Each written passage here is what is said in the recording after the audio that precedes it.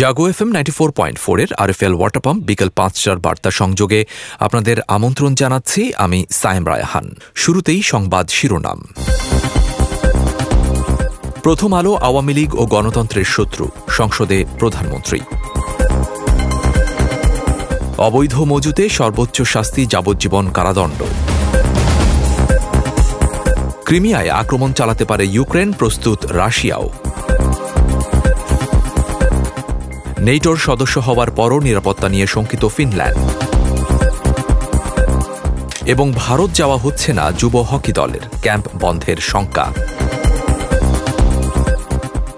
এতক্ষণ শুনছিলেন সংবাদ শিরোনাম, এবারে চলে যাব বিস্তারিত সংবাদে। প্রধানমন্ত্রী ও সংসদ নেতা শেখ হাসিনা বলেছেন, প্রথম আলো আওয়ামী লীগের শত্রু, গণতন্ত্রের শত্রু, দেশের মানুষের শত্রু। আজ জাতীয় সংসদের ৫০ বছর পূর্তি উপলক্ষে প্রধানমন্ত্রী কর্তৃক আনীত কার্যপ্রণালী বিধির ১৪৭ বিধির আওতায় ধন্যবাদ প্রস্তাবের উপর আলোচনায় অংশ নিয়ে তিনি এসব কথা বলেন।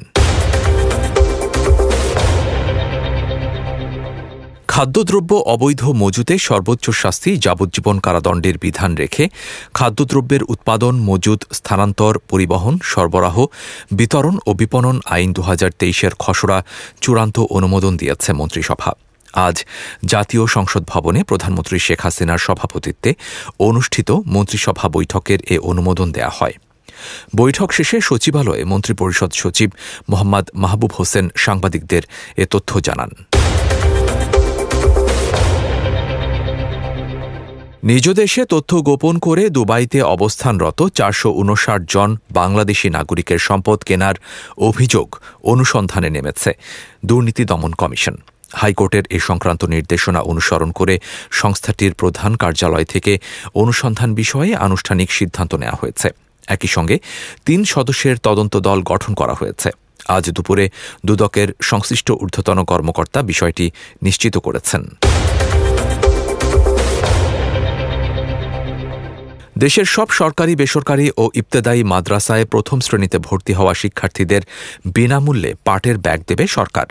বঙ্গবন্ধুর আদর্শ ও মুক্তিযুদ্ধের চেতনা সম্পর্কিত লিফলেট থাকবে ব্যাগের সঙ্গে। প্রাথমিকভাবে এই ব্যাগ পাবে মোট ৩৩ লাখ শিক্ষার্থী। প্রতিটি ব্যাগের জন্য সরকারের খরচ ৭৫০ টাকা। এ খাতে মোট ব্যয় ২৪৭,৫০ লাখ টাকা। পরিকল্পনা কমিশন সূত্রে এসব তথ্য জানা গেছে।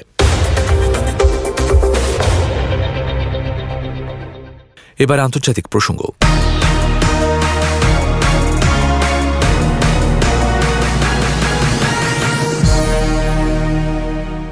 ইউক্রেন যুদ্ধ নতুন দিকে মোড় নিতে পারে। যে কোনো সময় রাশিয়া অধিকৃত ক্রিমিয়া উপদ্বীপে আক্রমণ চালাতে পারে ইউক্রেন। তবে বসে নেই রাশিয়াও। বিষয়টি আগাম অনুমান করে ক্রিমিয়ায় সামরিক অবস্থান শক্তিশালী করছে তারাও। আল জাজিরার এক বিশেষ প্রতিবেদনে উঠে এসেছে এ তথ্য। পশ্চিমা সামরিক জোট নেটোয়ে যোগ দেওয়ার পরও নিরাপত্তা নিয়ে ভয় কাটছে না ফিনল্যান্ডের। আন্তর্জাতিক গণমাধ্যমগুলোর প্রতিবেদনে বলা হয়েছে, রুশ ভীতি থেকে নেটোতে যোগ দিলেও মস্কোর হুমকির মুখে নতুন আতঙ্ক বিরাজ করছে বলে মনে করছেন ফিনল্যান্ডের একাংশ সাধারণ নাগরিক। আল জাজিরা, বিবিসি সহ বিভিন্ন আন্তর্জাতিক সংবাদ মাধ্যমের খবরে বলা হয়েছে, মার্কিন বলয়ে যুক্ত হওয়ার সিদ্ধান্ত নিয়ে ভবিষ্যতে ফিনল্যান্ডের অনুশোচনা হতে পারে বলে সতর্ক করেছেন বিশ্লেষকরাও। ফ্রান্সের আল্পস পর্বতমালায় তুষারধসের কবলে পড়ে অন্তত ৪ পর্বতারোহীর মৃত্যু হয়েছে। গুরুতর আহত হয়েছেন আরও অন্তত ৯ জন। হতাহতের বিষয়টি নিশ্চিত করেছেন দেশটির স্বরাষ্ট্রমন্ত্রী। রবিবার স্থানীয় সময় দুপুরের দিকে ফ্রান্সের দক্ষিণ পূর্বাঞ্চলীয় মন্ট ব্লাঙ্ক অঞ্চলের কাছে এ দুর্ঘটনা ঘটে।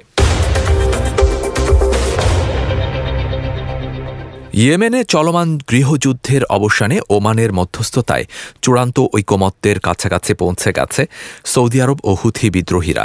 ইয়েমেনের রাজধানী সানায় অনুষ্ঠিত আলোচনায় উভয় পক্ষই একটি খসড়া চুক্তির ব্যাপারে ঐকমত্য পোষণ করেছে। ইয়েমেনি কর্মকর্তাদের বরাত দিয়ে সৌদি সংবাদ মাধ্যম আরব নিউজের প্রতিবেদনে এ তথ্য জানানো হয়েছে। এবারে খেলার খবর।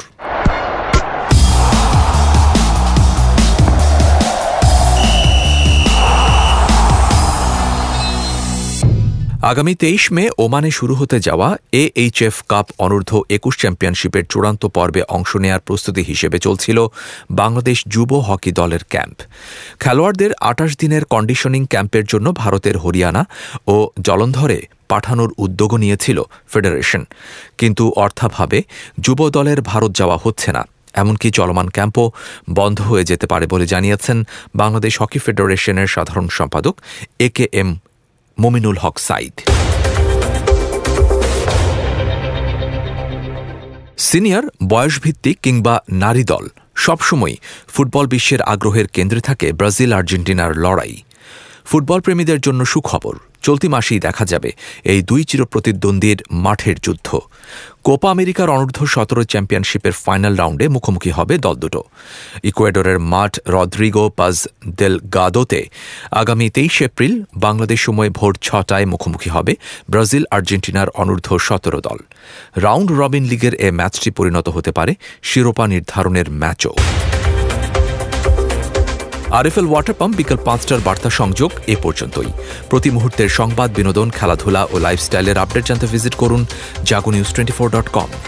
আমাদের পরবর্তী সংবাদ তরঙ্গ সন্ধ্যে ৭টায় শোনার আমন্ত্রণ জানিয়ে আমি সাইম রায়হান বিদায় নিচ্ছি। শুভেচ্ছা সবাইকে।